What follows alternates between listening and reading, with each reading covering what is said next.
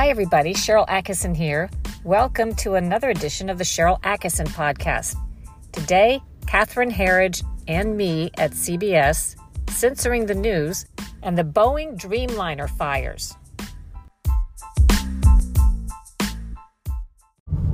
Quite a few people have been asking me what I think about the Catherine Herridge situation over at CBS News, where I used to work. And I do have some thoughts. I haven't had time to arrange to do interviews with some of the news organizations and podcasts that have asked. But I'm driving today and thought that I would record some of my thoughts for a podcast and share those for those who might be interested.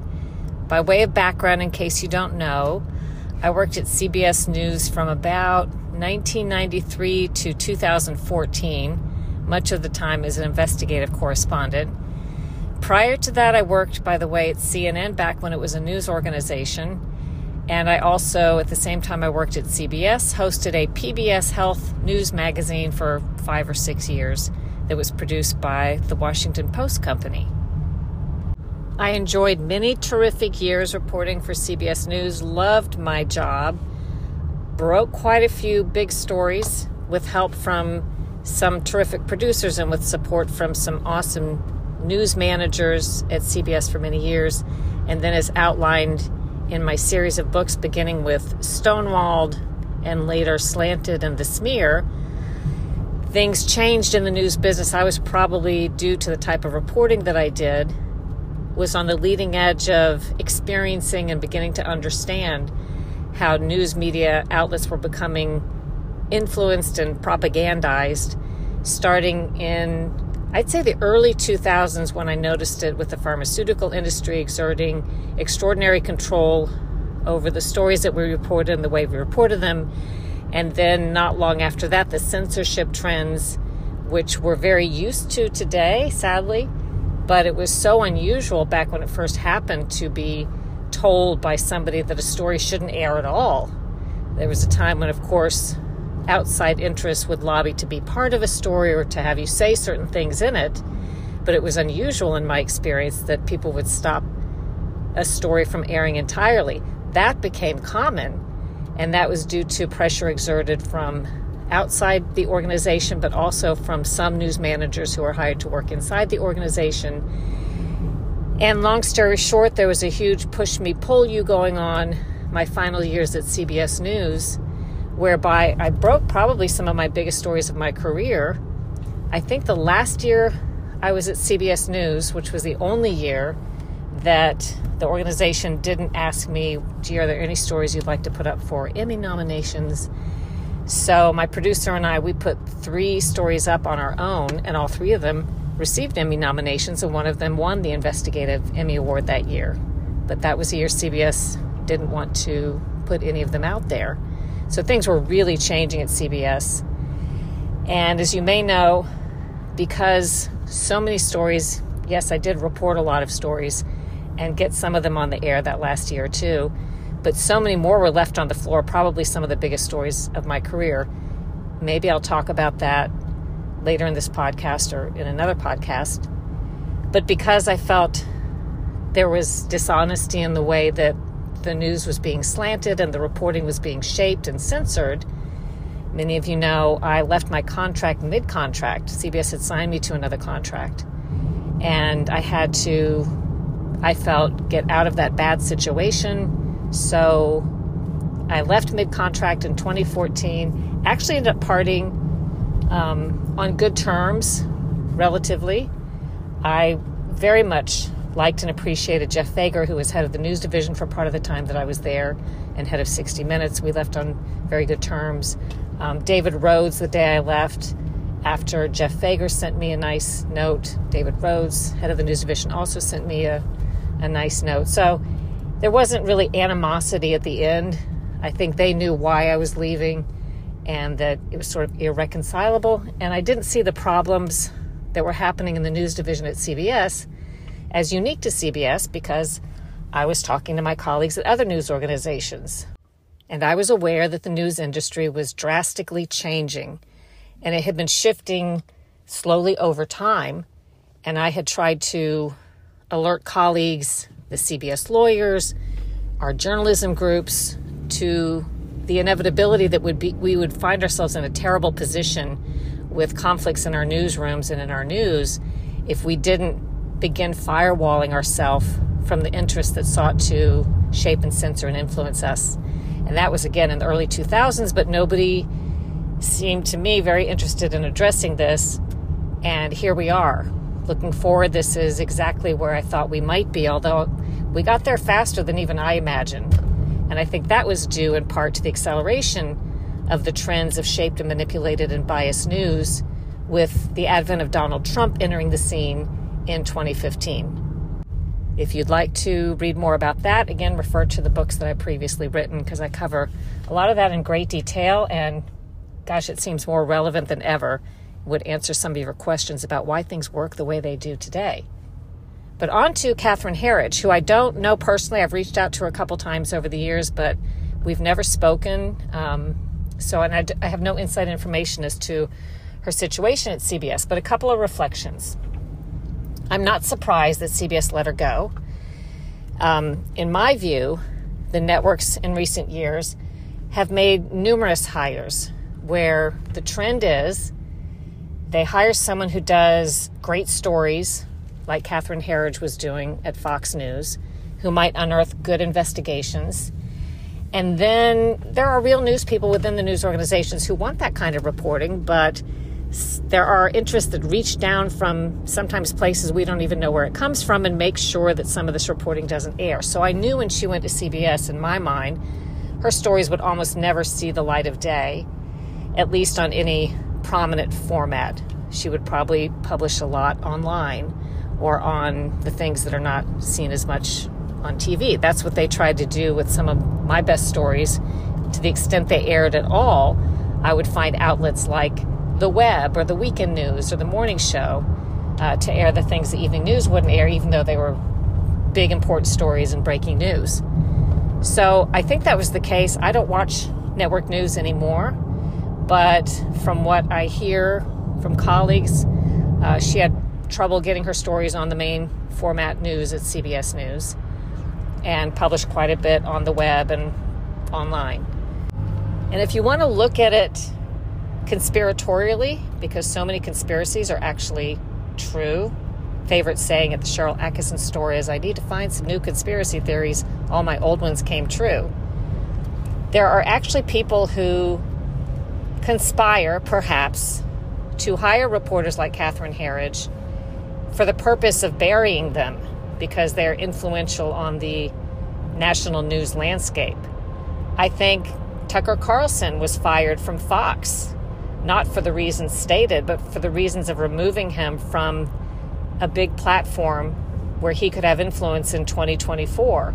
He was not an open supporter, to my knowledge, of Donald Trump, but the kinds of interviews and reporting that he did tended to benefit a Trump and fall against the establishment politicians, including Democrats and Joe Biden. So he, in my view, had to be removed from the important stage or soapbox that he had at Fox News. Of course, whoever orchestrated this didn't understand he could end up, and apparently has ended up, over at X or Twitter with an even larger audience and perhaps more sway. I will point to the case of Megyn Kelly. When Megyn Kelly became quite influential and watched over at Fox News, particularly when she butted heads with Donald Trump during his first campaign, she stood to influence the national news landscape in a way that a lot of people didn't like. She was hired away by NBC and then buried, I would argue, where she didn't have or wasn't given the sort of prominence for the types of stories and interviews she had been doing, where she could play a big role in having some influence, and then ultimately left NBC. She also has a very successful podcast and is arguably influencing people in a different way, more so than ever.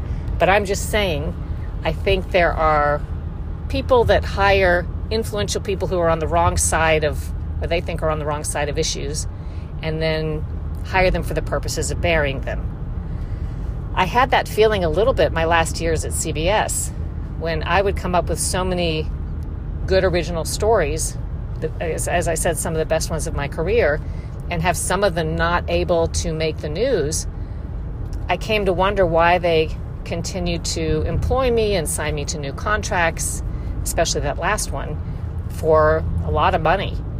And I started to believe that was to sort of keep me out of the way, because as long as I worked at CBS, they could control the stories that did make it on the air, and they could control my ability to publish elsewhere. In other words, I couldn't publish elsewhere if CBS passed over a story.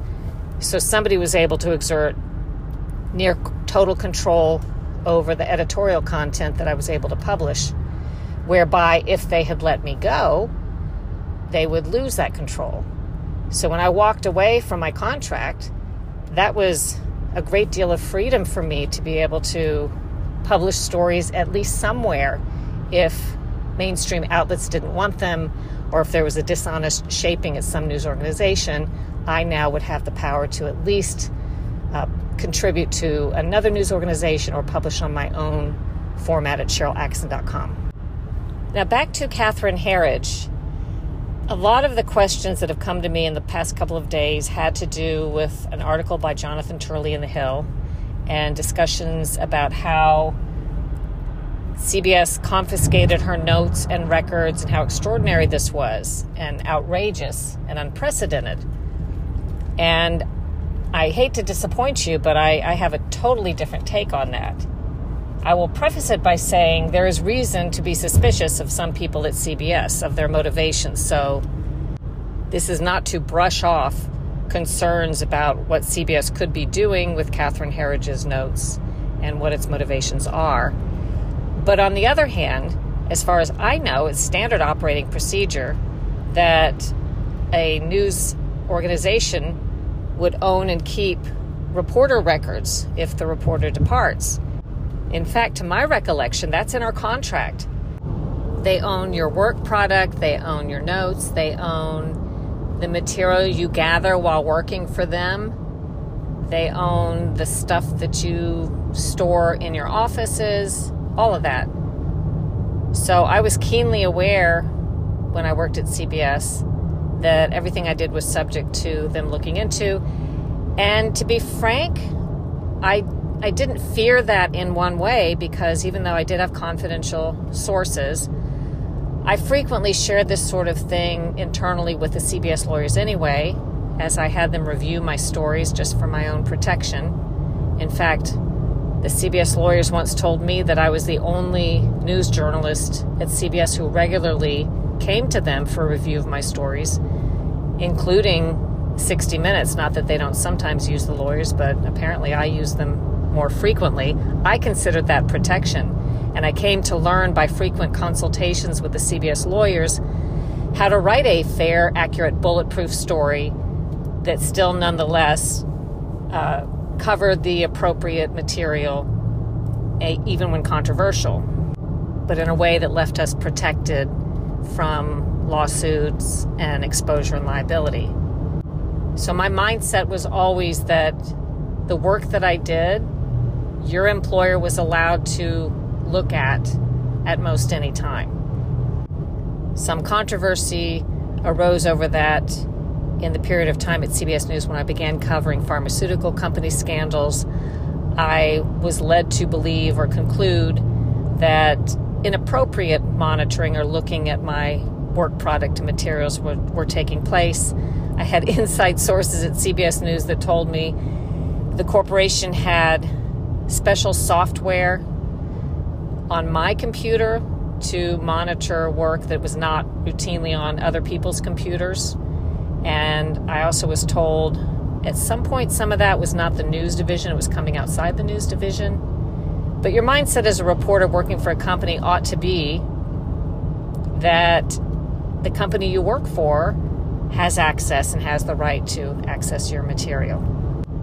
This may not have come into play very often when you hear it reported that, oh, what happened to Catherine Herridge was so unusual. Well, the circumstance was unusual. First of all, they were apparently letting her go. It was not her decision. A lot of times when reporters retire or leave a network, there's no controversy, there's no confiscation of material. But secondly, most of the reporters at these networks don't do the kind of work that the network would care to see the notes from or would have any exposure or liability from. So part 2 of this question is, it's my understanding that the network is obligated to preserve all notes, communications, and materials pertaining to any story where there could be potential litigation, even if not already filed. They don't have a choice. Again, it's my understanding, I was always told at CBS News, that even if a lawsuit hasn't been filed, if someone threatens, provides notice, or if you suspect for any reason that there could potentially be some sort of claim about a story you did, they have to preserve your notes. So if she departs the company, again, it's my understanding, they don't have a choice but to preserve materials that she gathered while in their employ for the possibility that a lawsuit could arise over some of this or court action in the future. To that point, when I broke my contract with CBS, in order to be allowed to leave without them pursuing some kind of legal action against me, I agreed to pretty much what they wanted to do, except I wouldn't agree to a confidentiality agreement where I could never talk about CBS. They want people to sign standard agreements. And since I wasn't asking for anything from them, since I was breaking the contract and not asking for a payment of any kind, and there's really nothing they could have offered me to keep my mouth closed, then I didn't have to sign a confidentiality agreement. But I did sign a paper saying that I had left or given over all of my records. I argued that some of them were joint ownership, and they didn't challenge that. So some of the records were quasi-personal, gathered on my time and my dime, and some of them merged with work records. So some of them were mixed. But the point was, I signed a paper to let them know that I left them with everything they potentially owned. Again, this is in the contract. When you sign, I think they're pretty standard contracts at the networks and at CBS News, that they own this material.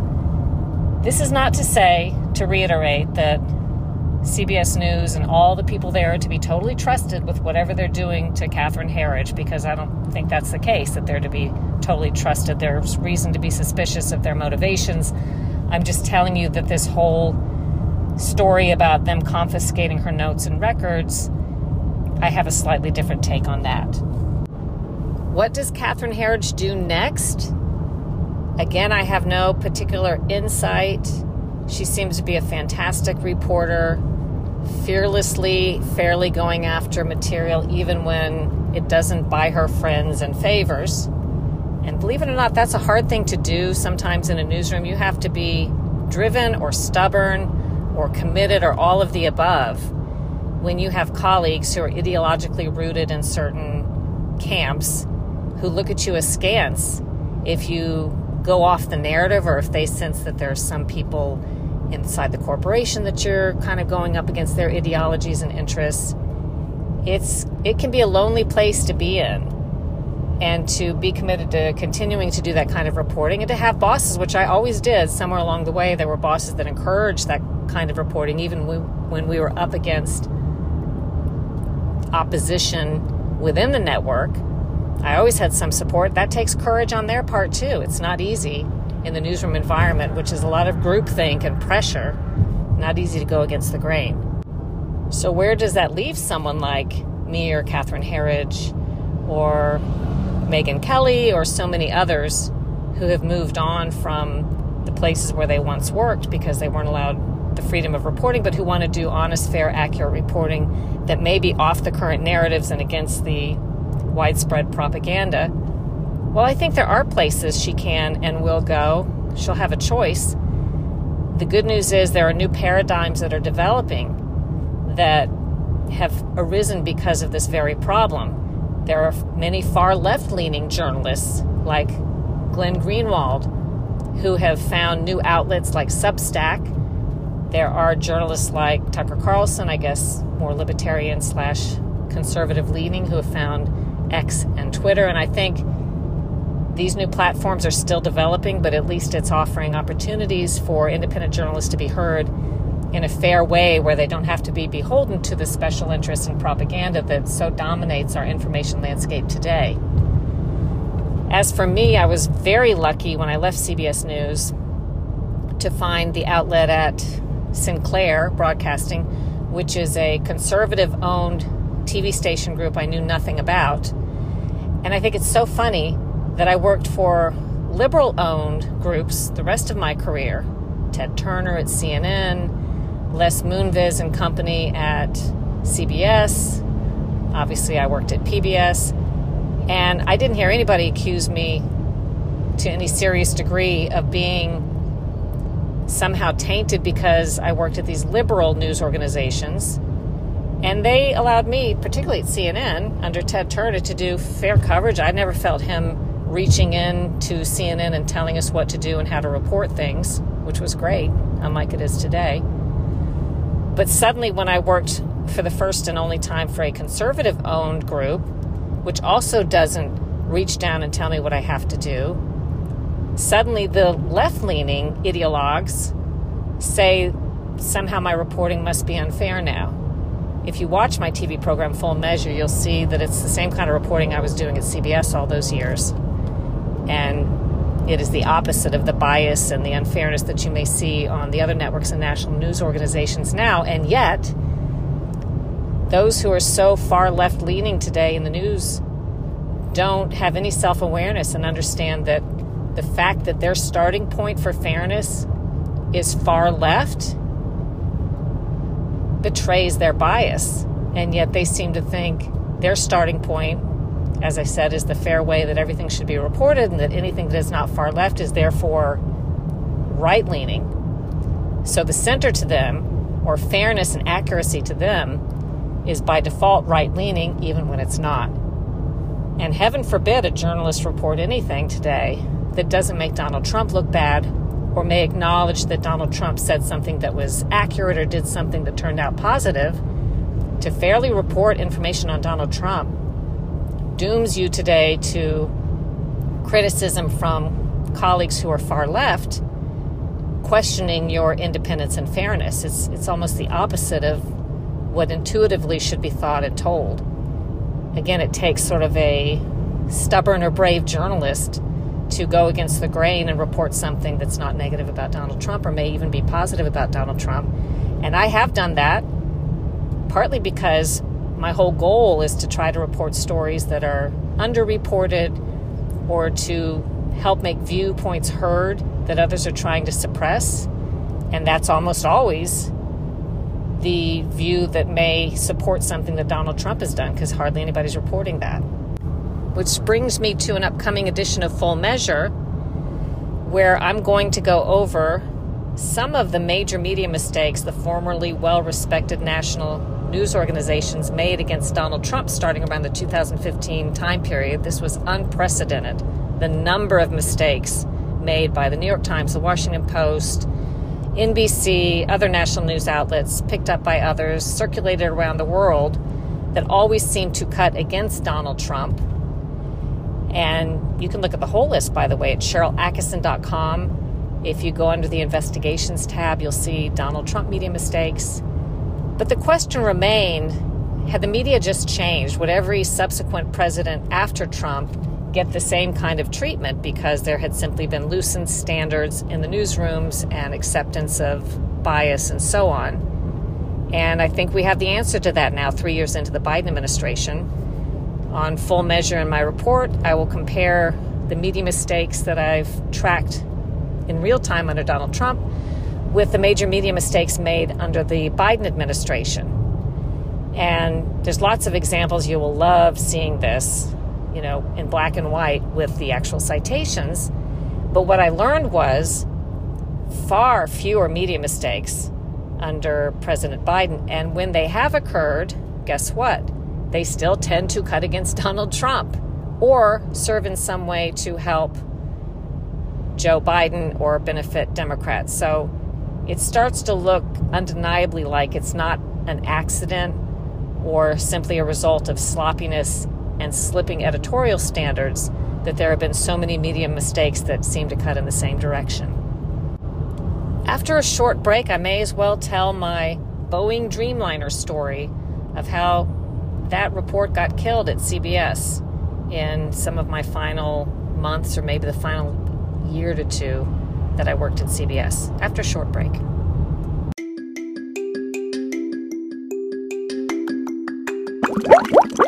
Introducing Whipped Seafoam Body Butter by Cyrene Cosmetics. Hi, I'm Star, owner of the Lemonade Mermaid.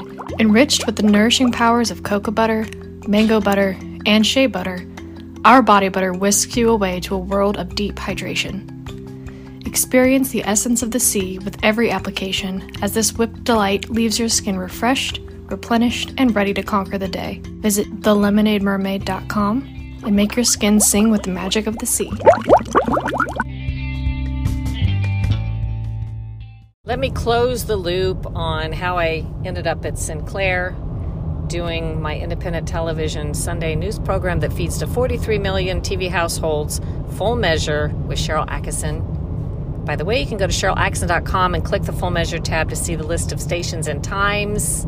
But you can watch any time at fullmeasure.news online. We feed the show live at about 9:31 Eastern Time on Sundays at fullmeasure.news, and then it gets posted thereafter, so watch any time. But when I left CBS, I wasn't thinking about staying in the news business, because who would want to hire an investigative reporter that simply wanted to follow the leads, tell the facts as they are, in this environment that was so drastically shifting away from that sort of thing. To my surprise, I got quite a few nibbles, phone calls, and outreach from people looking to hire me.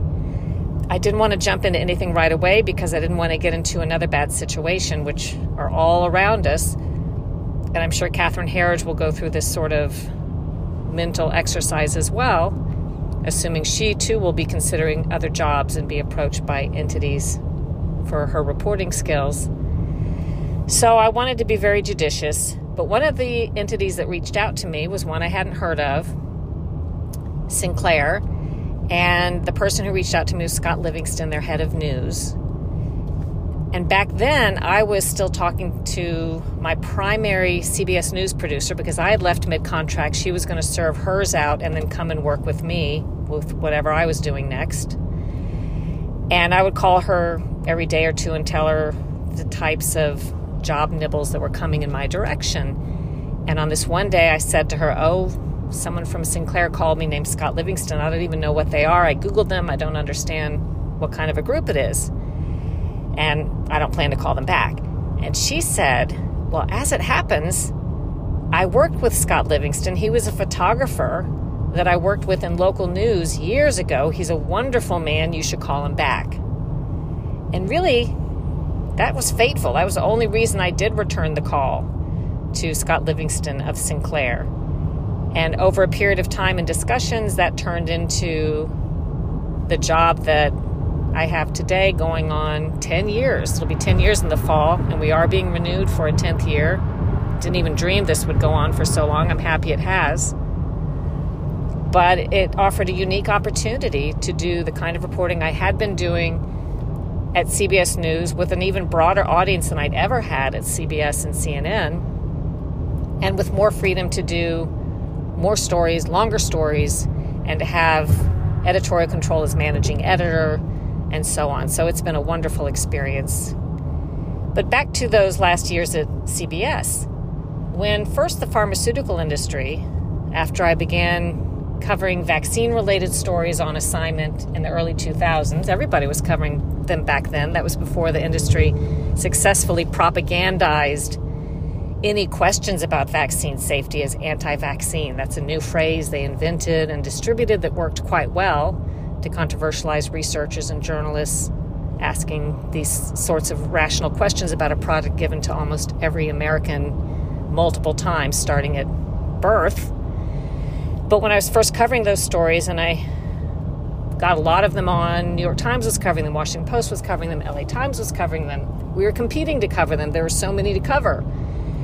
When the pushback came to be, as the pharmaceutical industry had partnered with the broadcast networks and media to lobby to legalize direct-to-consumer advertising in a way that had never been done before, where these TV ads are now blanketed all over everywhere we look. It didn't used to be legal to advertise prescription drug products on television and on broadcast.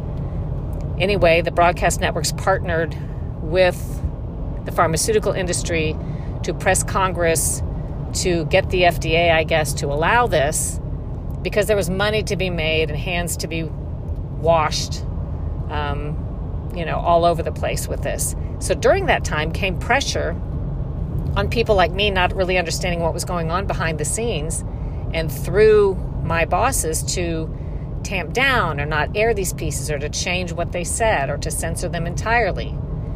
I came to learn there were secret meetings given by, this was unprecedented as far as I knew, given by managers in New York, I was working in D.C., about my stories. They would hold secret meetings and allow one-on-one consultations with lobbyists and law firms that represented the pharmaceutical industry and vaccine makers, unbeknownst to me.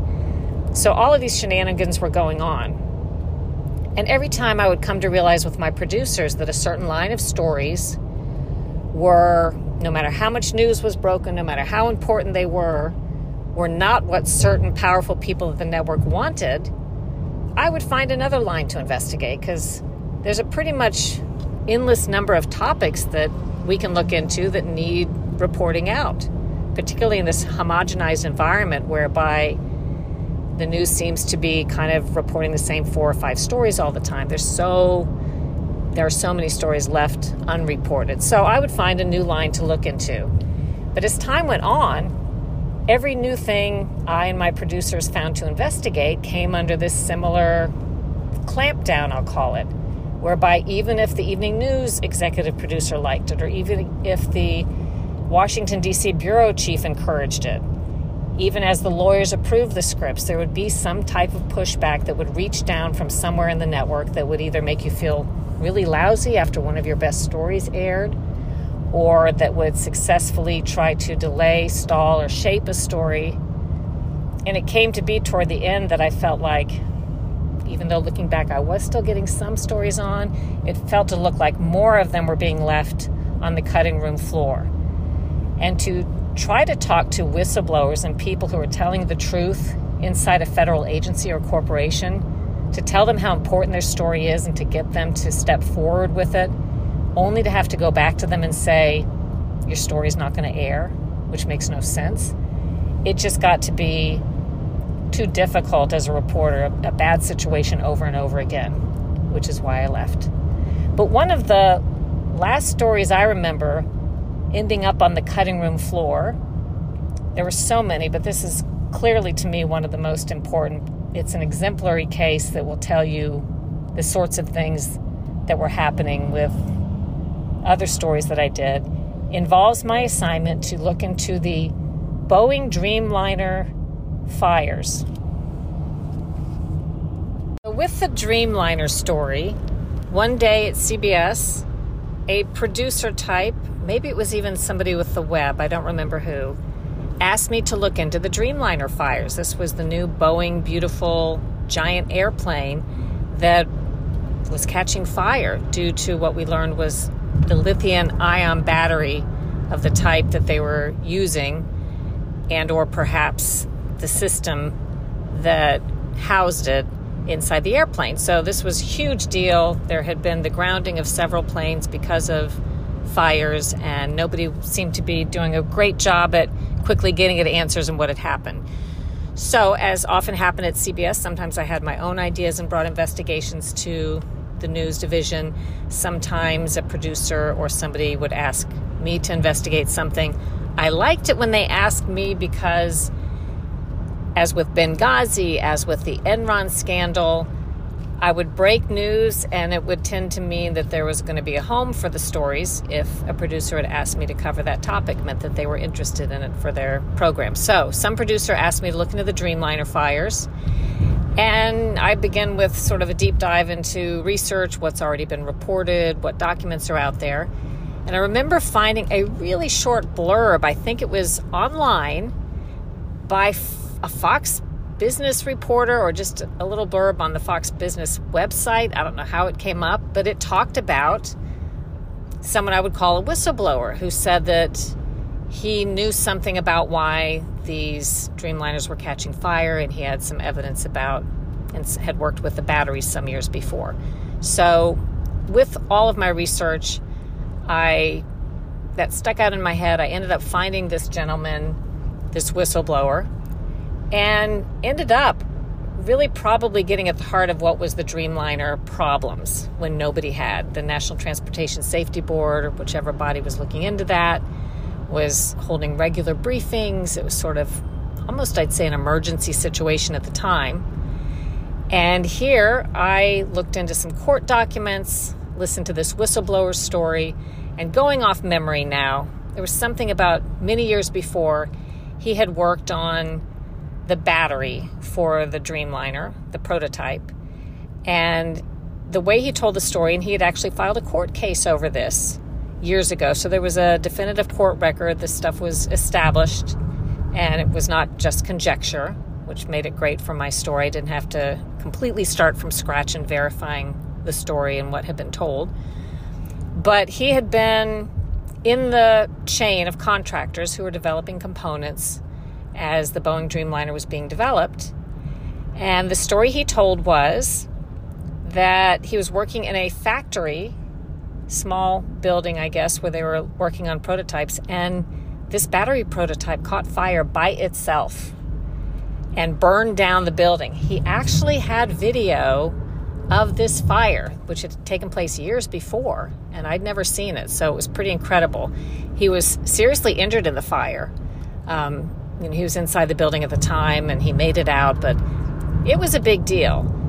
And then as his story went on, he talked about how Boeing and other companies had come to, let's say, diversify their supply chain in a way that people or companies or entities developing components were not necessarily well coordinated. It wasn't just one chain of checks and balances that developed something and tested it and moved it along. It would go to entirely different people and companies at different steps of the way, which critics thought opened the door for flaws and problems. And this whistleblower said that happened, that when the battery or whatever he was working on, whatever system he was working on for the Boeing Dreamliner prototype, when that came to him and he found a flaw in the battery that was then corrected, the battery's supposed to go back to scratch, to go through its original checks and balances again. In other words, it can't be moved on to the next line or the next supplier or the next contractor without starting over, because you've made a change in the supply chain that has not been tested since the beginning, if that makes sense.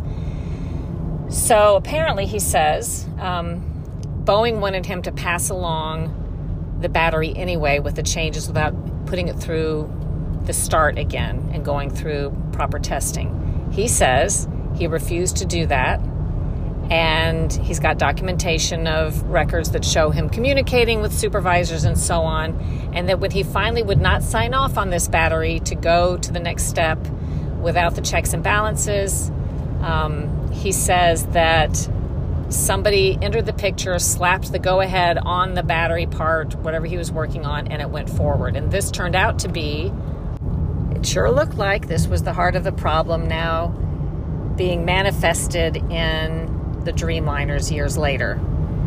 As part of my research, again, I looked through documentation and schematics and records and the court documents that were provided, because there was an employment case that the whistleblower had filed over this some years ago where this was documented in real time.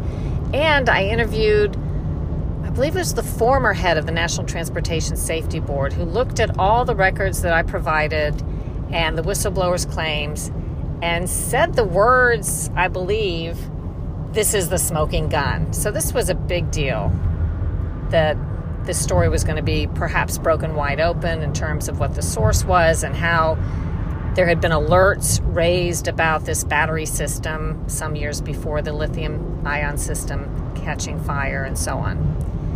So I put together my research. I have the story legally reviewed as I do.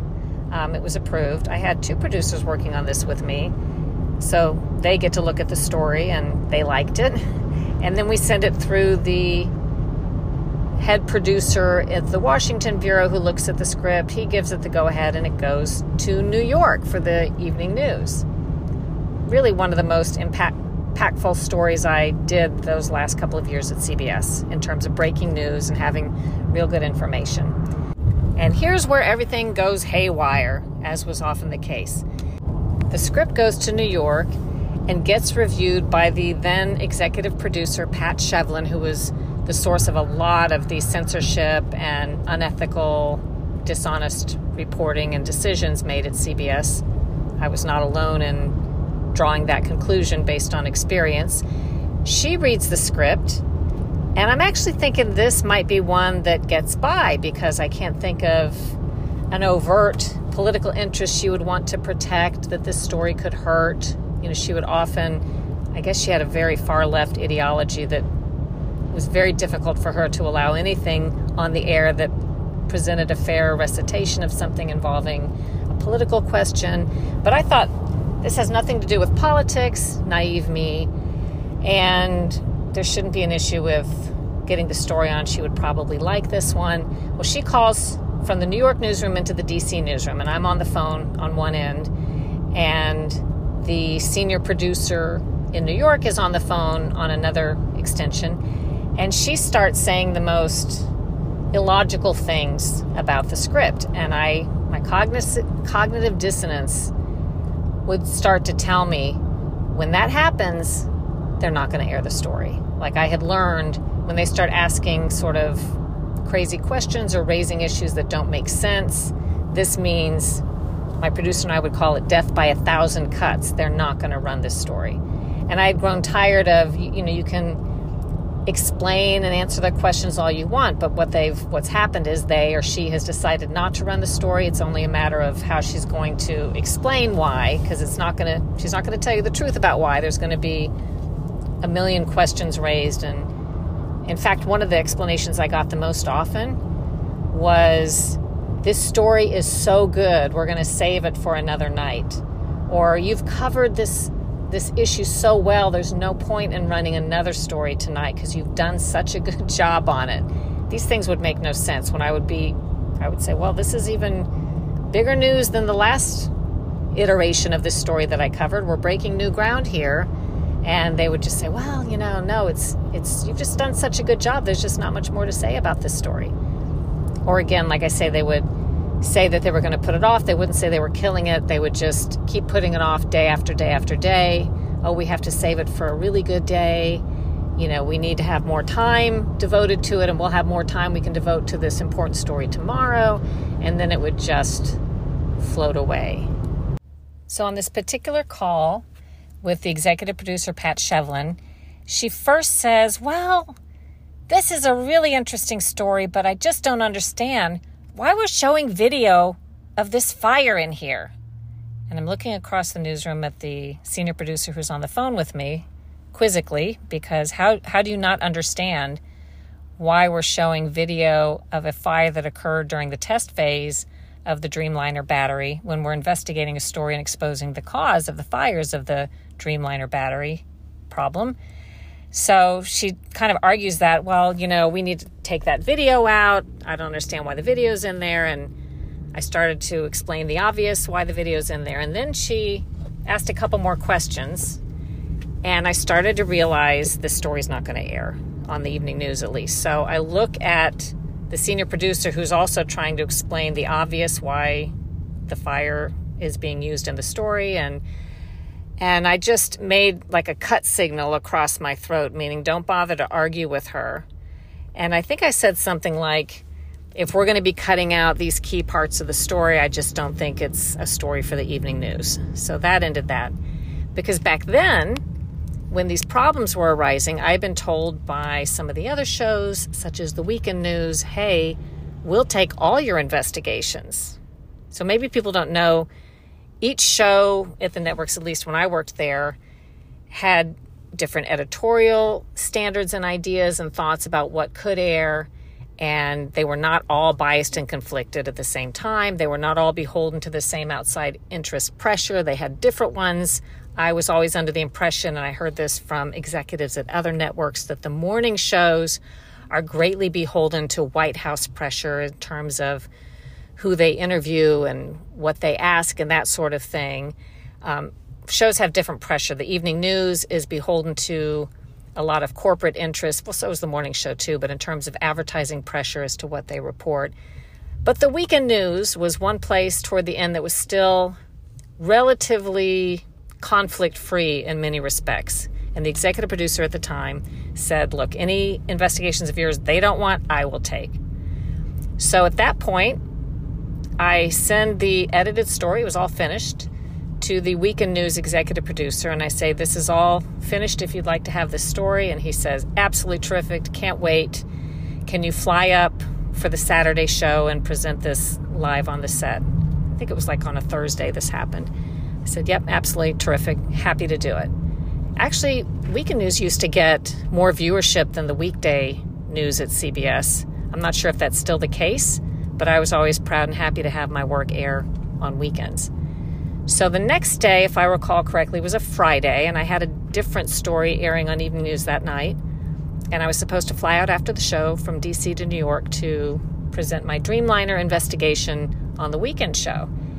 And I get a contact out of the blue from the executive producer of the Weekend News, and he says, you need to call the person who held the title at the time of, we called her ethics czar at CBS.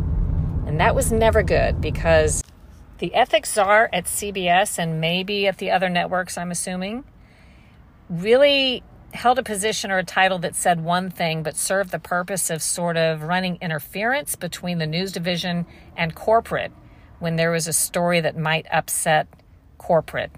So when you were hearing from the ethics czar, a lot of times that was not a good thing for your story. So the ethics czar wanted to speak to me, and I knew it had something to do with the Dreamliner story. And by the way, at the time I also knew that Boeing was calling around everywhere trying to stop and tamp down these stories. How did I know this? Well, for example, hearings were announced on Capitol Hill and then never held. Someone had stepped in despite this being a really burning issue. And I believe, if memory serves me, neither the Republican nor the Democrat in charge of the Transportation Committee or whatever committee would have held the hearing would agree to do an interview with me, which meant to me somebody was calling around to try to stop this story or stop them from commenting on it. All of a sudden, it seemed like a clamp was coming down.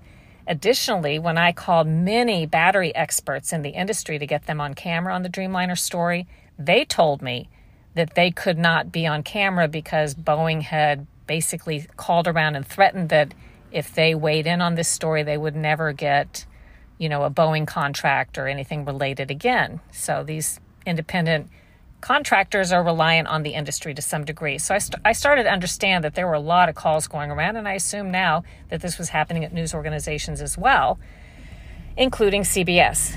So fast forward to the ethics czar wants to speak to me, and I guess about the Saturday airing, the planned airing of the Dreamliner story.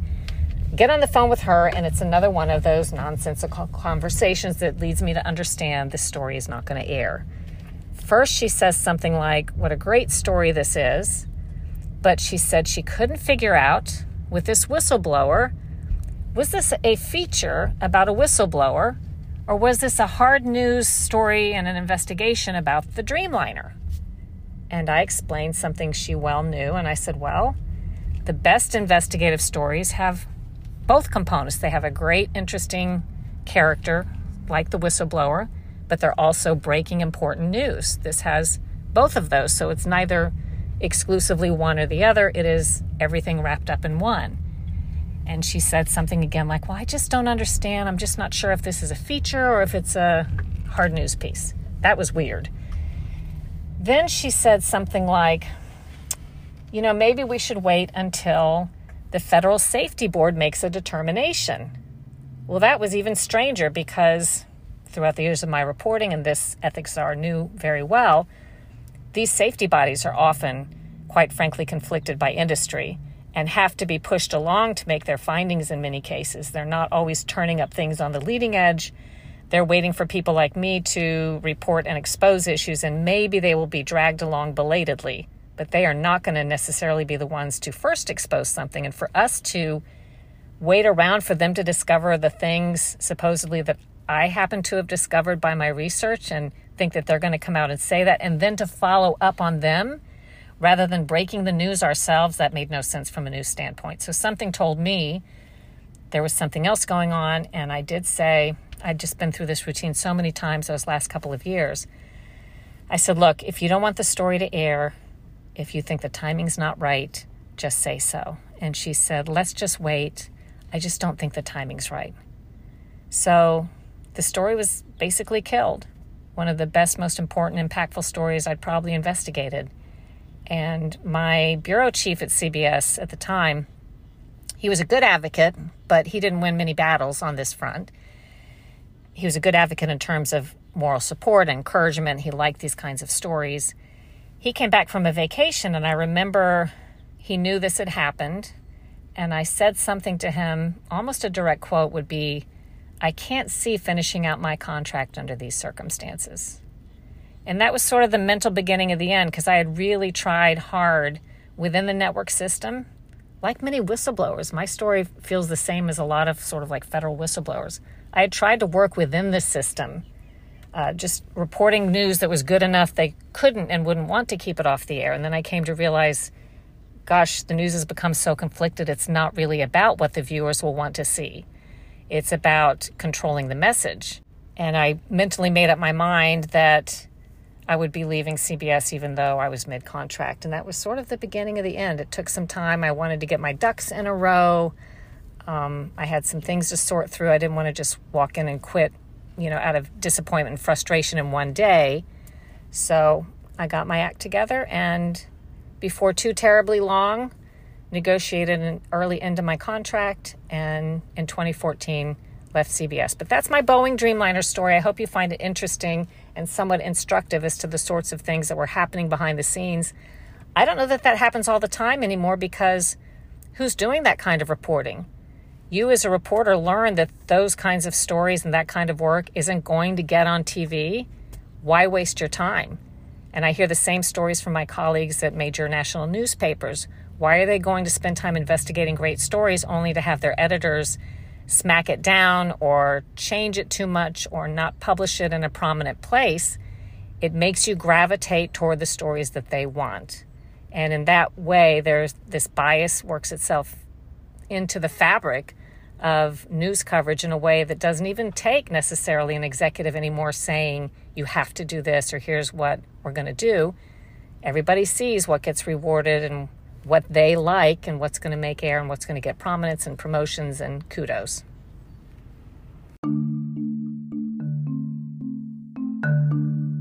In this age of a highly controlled media landscape, it's never been more important to fight the heavy hand of censorship and support truly independent journalism.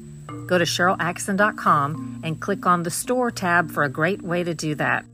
There are all kinds of fun and functional products designed specifically for independent and free thinkers like you, featuring slogans like, I tested positive for critical thinking, and I need to find some new conspiracy theories, all my old ones came true. Proceeds support independent journalism causes like the ION Awards for off-narrative, accurate reporting. Go to SherylAttkisson.com and click the Store tab today.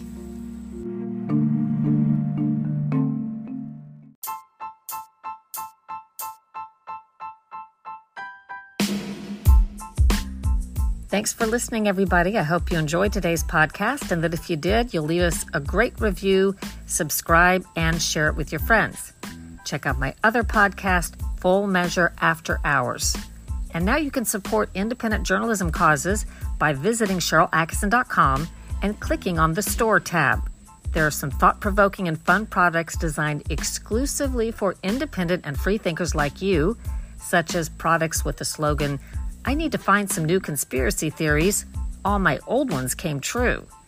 Proceeds benefit independent reporting causes.